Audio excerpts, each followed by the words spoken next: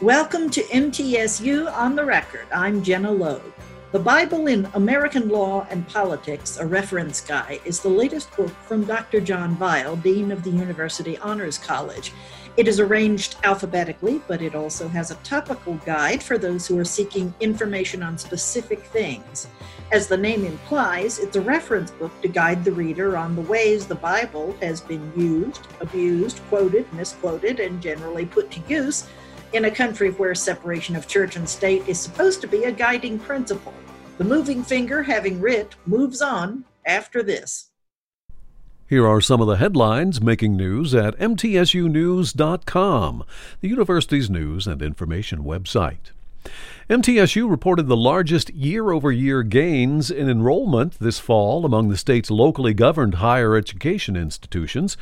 MTSU, which saw a 1.7% increase, remains the largest undergraduate institution among the locally governed institutions, which include Austin Peay, East Tennessee State, University of Memphis, Tennessee Tech, and Tennessee State. The university's surge, coming as MTSU adapted its operations because of the COVID-19 pandemic, was fueled by an almost 28% growth in its College of Graduate Studies and record retention efforts of currently enrolled undergraduates by faculty and advisors. And MTSU is continuing its remote tutoring into the fall as the option proved quite successful and popular with students during the modified spring semester when the university went to online learning because of the pandemic. The Office of Student Success is again leading the remote tutoring method during the fall semester, with opportunities for hundreds of students to discover ways to stay on top of their academic game plan and not fall behind. For MTSU News at any time, go to mtsunews.com. Welcome, John. You Welcome. look good there in the University Honors Commons. Thank you. I'm glad to be here. You are a lay Baptist preacher and a devout Christian. You're also a very prolific and honest scholar. So how did you balance the two John Viles as you wrote this book? Part of this book stemmed from being in graduate school and remembering when I was getting ready to write a dissertation. And I had real trouble finding a topic, in part because I didn't know enough about people who were interested in the same kind of things that I was. I didn't really need something that gave a Christian perspective. I needed something that gave a fair and balanced, view of people's thoughts that might interest me. And so partly it's a labor of love for future graduate students. Knowing you as long as I have, I can pretty well assure the reader that it is fact-based and proselytizing free, because that's exactly what you intended it to be. It is, and one of the things about it, many sometimes even to excess, but every entry has typically 2 to maybe 20 different references, and they're a mix of things that you would find on Google, newspaper articles, scholarly articles, and of course, a lot of books. Yeah. How does the Bible compare as an inspiration or edification to the Enlightenment philosophers who were so important to the founding fathers in influencing the origins of the nation? Actually, the Bible was quoted more. There's a very interesting article by a scholar named Lutz in the American Political Science Review that claims, if I remember, the book that was quoted most in the American Revolutionary period is actually the book of Deuteronomy in the Bible. Who would have guessed? Why Deuteronomy? Law related, and so you have it has a more practical application for government than a lot of other parts of Scripture. It's hard to say. If you were talking about the Puritans, somebody like Jonathan Edwards actually was affected by the Enlightenment, but probably more, by his view of the Bible. You get to somebody like Jefferson or Madison. Madison particularly was well acquainted, I think, with the Bible, but he tended, partly for reasons of separation of church and state, not to blend them quite as much. You have different political movements who, it's hard to say whether they're always inspired by the Bible or whether they pick the Bible up as sort of a cudgel to use.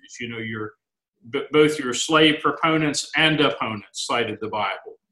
Suffragists later cited the Bible. People for and against American wars, imperialism, colonialism, they cite the Bible as well. I always gathered from what I read that John Adams' concept of sin and humankind's propensity to sin is one reason for his concept of government, what an American democracy should be, and that the system of checks and balances would help to mitigate the evil that men do when they're seeking power. Yeah, he seems to be one who was, I guess you would say, sort of influenced by the Puritan worldview, even though, he would have considered himself, a very enlightened person. One of the more interesting figures is Thomas Jefferson.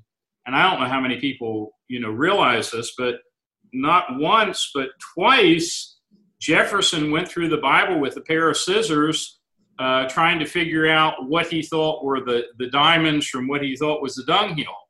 And I think if word got out that a modern president was doing that, it would probably raise some alarms. I did an interview years ago with a couple of MTSU alumni who wrote a book on how the Confederacy used the Bible to justify its cause.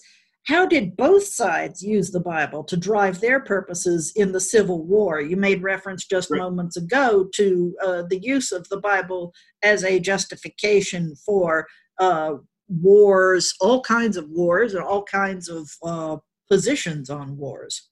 Yeah, I mean, there was a very robust debate on both sides. Abolitionists would pick out, all people are of one blood, and the pro-slavery would say, well, there was slavery in the Bible. Abraham had slaves, and it went sort of back and forth. The Confederacy, one of the interesting things that they did is they actually incorporated a reference to God in their Constitution, which the U.S. Constitution only did, if you count in the year of our Lord, 1787, which followed at the end of it. And many of them thought, maybe like the people of ancient Israel, that if they invoked the name of God, then God would necessarily be on their side. Probably the most profound person in America who has ever, quoted the Bible in what I consider to be, most of the time a fair way was Abraham Lincoln, who, would, his charity for malice toward none, charity for all is obviously, biblically based. He thought that God was on his side, but he always said that it was more important to be on God's side than to worry about what side he was on. And, the second inaugural address is probably one of the most biblically infused speeches that you would find. And of course, one of the things that came out of the Civil War was the Battle Hymn of the Republic, which is deeply steeped in, I believe it's the book of Isaiah, and also Revelation, that the idea of God trampling out the vineyard of wrath. Where the grapes of wrath are stored. Yes, yeah. Yes. African-American slaves saw Moses' exodus as being analogous to someone leading them to freedom. And in fact, there's something known as the Slave Bible, a copy of which about 2 years ago, I believe it was, I was in Washington, D.C. at the Museum of the Bible, and Fisk University actually had an exhibit there in the basement, fairly large one, on the Slave Bible, which was a Bible used down in the Caribbean, where they literally, much like Jefferson for a different reason, cut out the book of Exodus and any reference to freedom and just left it out of the account. Nat Turner, of course, was inspired by the Bible, and I just found out on a television show that his Bible in the last 5 years or so, the family's had it for many years, they donated the pocket Bible that he carried with him to the new African American Museum, which is in Washington, D.C. We'll be back in just a moment. This is MTSU on the Record. Women in Science and Engineering, or WISE, helps college women prepare for and become involved in science-related careers. WISE nurtures women's interest in these fascinating and critical fields and provides mentoring and networking opportunities. The group's main goal is to assure women of their importance in all scientific and technical fields and to promote equal opportunity and treatment of women in science. I'm Dr. Judith Iriarte-Gross, WISE Advisor. For all the latest MTSU information, go to mtsunews.com. The Middle Tennessee Writing Project is a program that fosters the effective teaching of writing to students in kindergarten through high school. The project hosts annual summer institutes where teacher participants teach and learn from each other effective techniques of teaching writing. In addition, the project sponsors summer writers' camps for youngsters. MTSU is one of 185 sites of the National Writing Project and one of only 2 in Tennessee. For all the latest MTSU news and information, go to mtsunews.com. We're talking about Dr. John Vile's 5,843,000th book, the Bible in American Law and Politics, a reference guide. He's the dean of our University Honors College. One of the terms in the glossary is city upon a hill from the Sermon on the Mount. Yes. Is that where Ronald Reagan got his shining city on a hill analogy, or maybe Peggy Noonan, because she probably wrote the speech? Yes, that's the place. John Winthrop, an early pilgrim, and if you talk in the 1600s, especially in New England, very biblically infused. And in fact, the laws of Massachusetts would have Bible references to them. They had about 30 crimes for which you could receive capital punishment, and each one of them had a reference to something in the Old Testament justifying it. And of course, it's, he added the word shining, but it's sort of implicit. It actually is a reference to the Sermon on the Mount, where, Jesus says that his disciples should be like a city on a hill, which cannot be hid. Bible verses are used to support different sides on hot-button topics like abortion and homosexuality. Which verses are most frequently used by the political activist on both sides of those issues?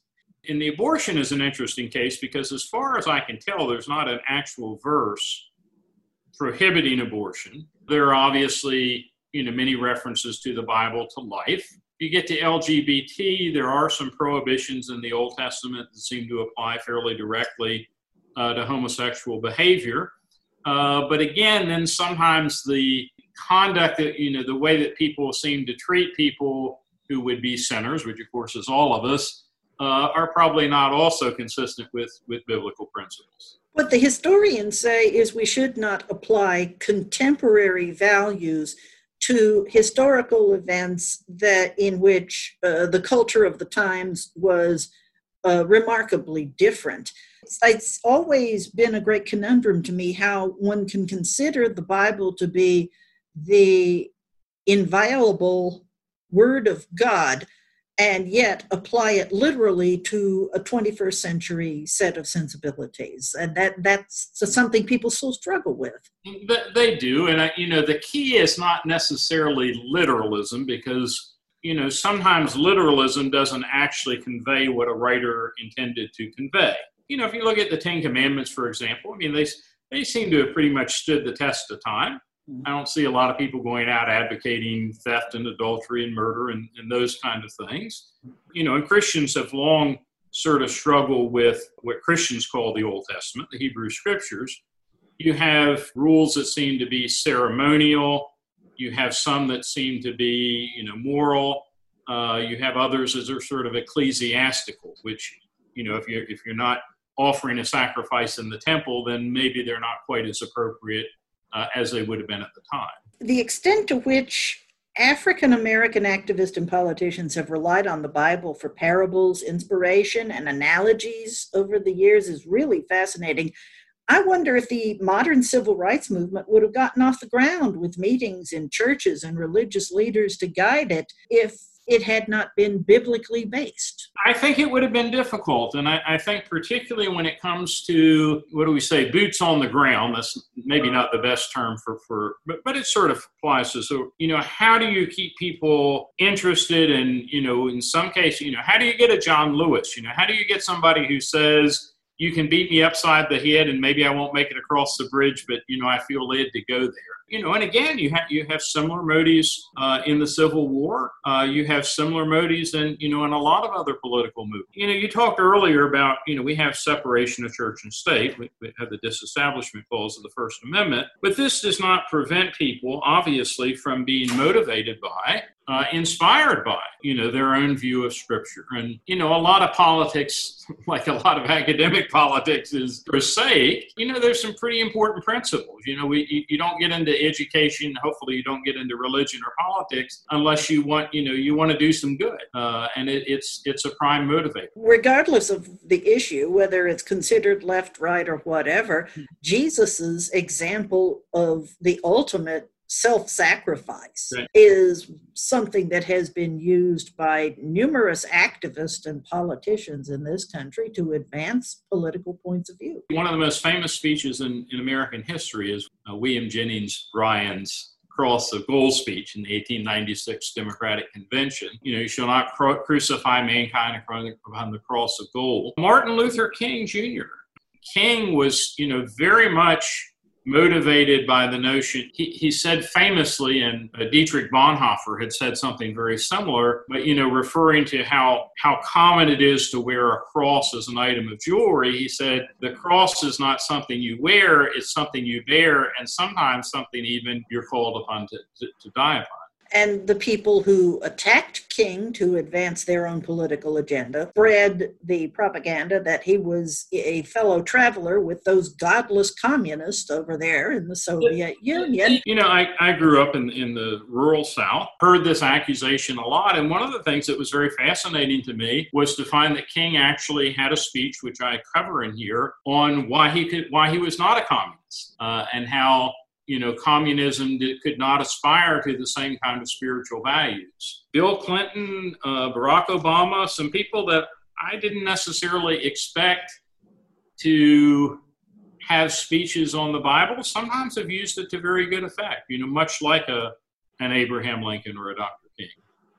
It's an interesting combination of Ivy League education and the traditional Black church to combine that in one oratorical method that helps you to raise it above the standard of the lowest common denominator without losing your audience or losing your street cred, as it were. One of the fascinating things when George W. Bush was president, he had sort of a secret signal to evangelical Christians, and maybe it was Noonan, whoever it was. She would put short phrases from the Bible or from songs, and I'd be sitting there saying, look at that. What do you see what he just did? And it'd take about 5 days before the folks at the New York Times caught on to it. One of the fascinating things about it is that sometimes the most literate people in the United States are not at all biblically literate. And, fortunately, somebody like King was. Somebody like Abraham Lincoln, you wouldn't exactly call him an intellectual. But as I understand it, he basically grew up on the King James Version of the Bible and Shakespeare.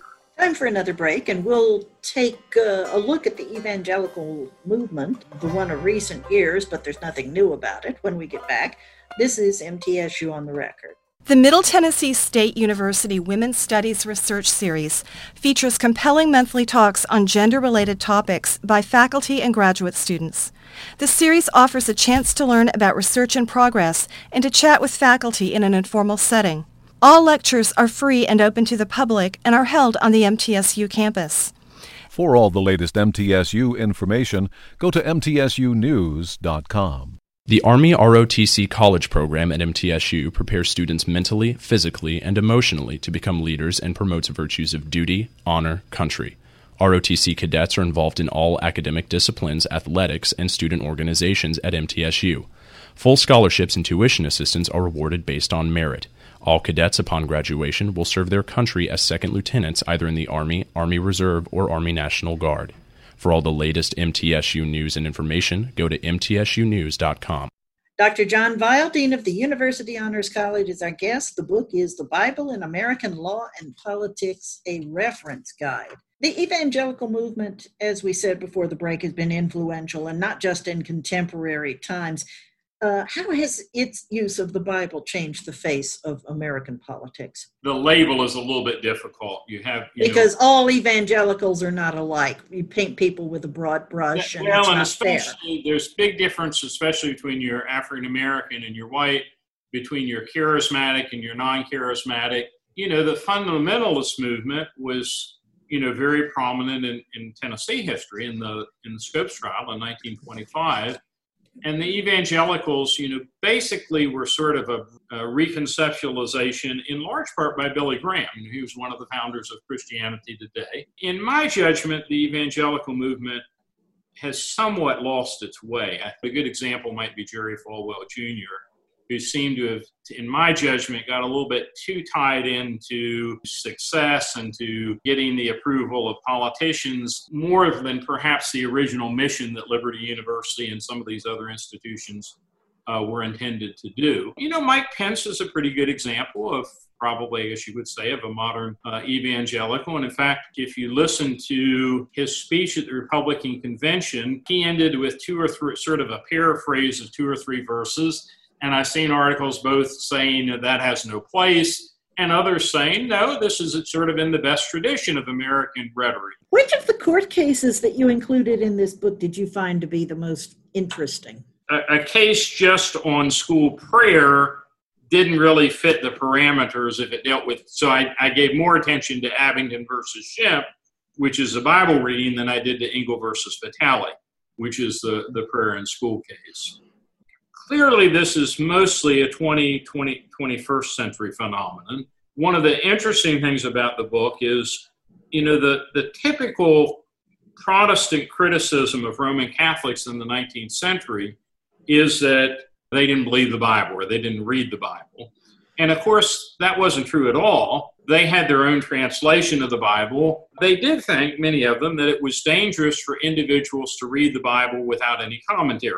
The Protestants tended to dominate, and they took, they had control in the public schools. And for many years, up to the 1960s, they would lead, Bible studies and have prayer in the public schools. And as a result, Catholics did what many Protestants have done in the last 30 or 40 years, which is, pull their children out of public schools and have their own parochial schools. The Vatican apparently believes that it's not healthy for their priests to be involved in politics. Father Drinan, who you remember was on Peter Rodino's Watergate committee, was forced by the Pope's edict to choose between the priesthood and Congress, and he chose the priesthood. There was one very famous Catholic priest, Father Coughlin. Oh, yes. I'm wondering why you didn't put him in the book. He was highly political. And I can't remember, there are 300 and some entries. If I don't have him in there, he probably ought to be. But there's another guy named Gerald Smith who may also not be in there. Huey Long said that he could out-bamboozle him, which was a high praise from Huey Long. And his parents told him that if there was something that didn't have everything in the Bible, it wasn't enough. If it had more than the Bible, it was too much. And if it was the same as the Bible, they already had it. From, say, the late 20th century on, have politicians and political trendsetters become farther removed from the use of biblical scripture and stories to bolster their viewpoints? Has it fallen out of favor to connect yourself blatantly with the Bible if you're a public figure in the political realm? As I mentioned, Pence, and actually not only Pence, but both Biden and Harris, they were shorter, but both of them had at least one or two, references to the Bible in their speeches at the convention. Biden is a devout Catholic. That's right. And Harris, I think she actually belongs to a Baptist church. I believe her husband is Jewish. It may be a little harder than in the past to, address an African-American church and use more scripture than you might if you were addressing a group of Harvard graduates. In the South, I think it's still not as unusual to cite the Bible sort of along with other things as it may be maybe in some other parts of the country. It would seem that the conservative politicians use biblical terms of phrase more than liberal ones in making themselves known. Jimmy Carter might be the exception, but Tim Kaine was a Jesuit missionary, but he doesn't go around talking about his spirituality all the time. Did, which would maybe be sort of a counter to that, Pete Buttigieg is a fairly active Episcopal layperson. He sort of went toe-to-toe with Pence saying if Pence has a problem with who he was as a gay person, that's his problem. You do see it used by both sides. And again, too often I fear, it's too easy to pick a verse and, sort of build your whole political platform around it rather than giving it the kind of thoughtful consideration that a Lincoln maybe did. One of the people that I found very interesting in this book was George Washington. You can read a number of historians who claim that Washington hardly ever referred to the Bible is because the historians didn't know the Bible. And so he had phrases that he would use constantly, like every man sitting under his own vine and fig tree. That's 100% biblical. People would read it, they didn't know where it came from, and so, Washington never quotes the Bible. He didn't very often refer to Jesus, but that probably was because he was trying to reach out to people who were Jewish and, were non-Christians as well as others and wanted to avoid sectarianism. Okay, so where does President Trump holding the Bible in front of the Church of the Presidents in Washington, D.C. stand in the legacy of political biblical iconography? He received an early endorsement from Jerry Falwell Jr. One of the things that happened when he gave a speech before Liberty is he referred to, I think it was 2 Corinthians instead of, 2 Corinthians is the way I've always heard it in every church. And then he tried to defend it. It's like, everybody does this. No, I've been going to church for 60 years. That's not what they say. But part of the problem in answering the question is motivation. I tend to think that he did it more as a stunt than otherwise. But if you think that he, really thought it was important to hold up the Bible, you could interpret it certainly differently. The Bible in American Law and Politics, a reference guide by Dr. John R. Weil. Thank you for being our guest. You're welcome. Thank you for having me. We'll be right back. The Middle East Center at MTSU seeks to promote greater understanding of the politics, history, and culture of this vitally important region of the world. Its mission includes the promotion of outreach programs and faculty research. The center sponsors lectures by Middle East experts and scholarly exchanges. We're especially pleased to offer a new interdisciplinary minor in Middle East Studies with courses in Arabic and Hebrew. This is Dr. Alan Hibbard, Center Director. For all the latest MTSU information, go to mtsunews.com. The Tennessee Employment Relations Research Association, or TARA, gives labor relations specialists and academics a chance to share their views and their data. TARA wants academics and others interested in human resources and industrial relations to work together at meetings and conferences to strengthen the workplace. Many MTSU faculty belong to TARA, which has members in 20 states and 7 nations. For all the latest MTSU news and information, go to mtsunews.com. Randy Weiler has the middle moment. MTSU Homecoming 2020 features a mix of in-person and virtual events, all leading to the Saturday, October 3rd game against Western Kentucky. Alumni Relations Assistant Director Rhonda King shares details. So we've pivoted our parade, and it's pivoted to a virtual shoebox parade, broadcast live on Saturday morning at 10 a.m. And we also have photo galleries up for everyone from our photo contest, and we invite people to come to our moving happy hour on Thursday, October 1st in the Greenland parking lot. It will feature MTSU milk that you can purchase and a souvenir photo booth. That's MTSU on the Record. I'm Jenna Logue. Thanks for listening. MTSU on the Record, a news and information program about Middle Tennessee State University, is produced by the university's Marketing and Communications Office, which is solely responsible for its content. Read more about MTSU at our website, mtsunews.com. Podcasts of this program are available at mtsunews.com and on iTunes.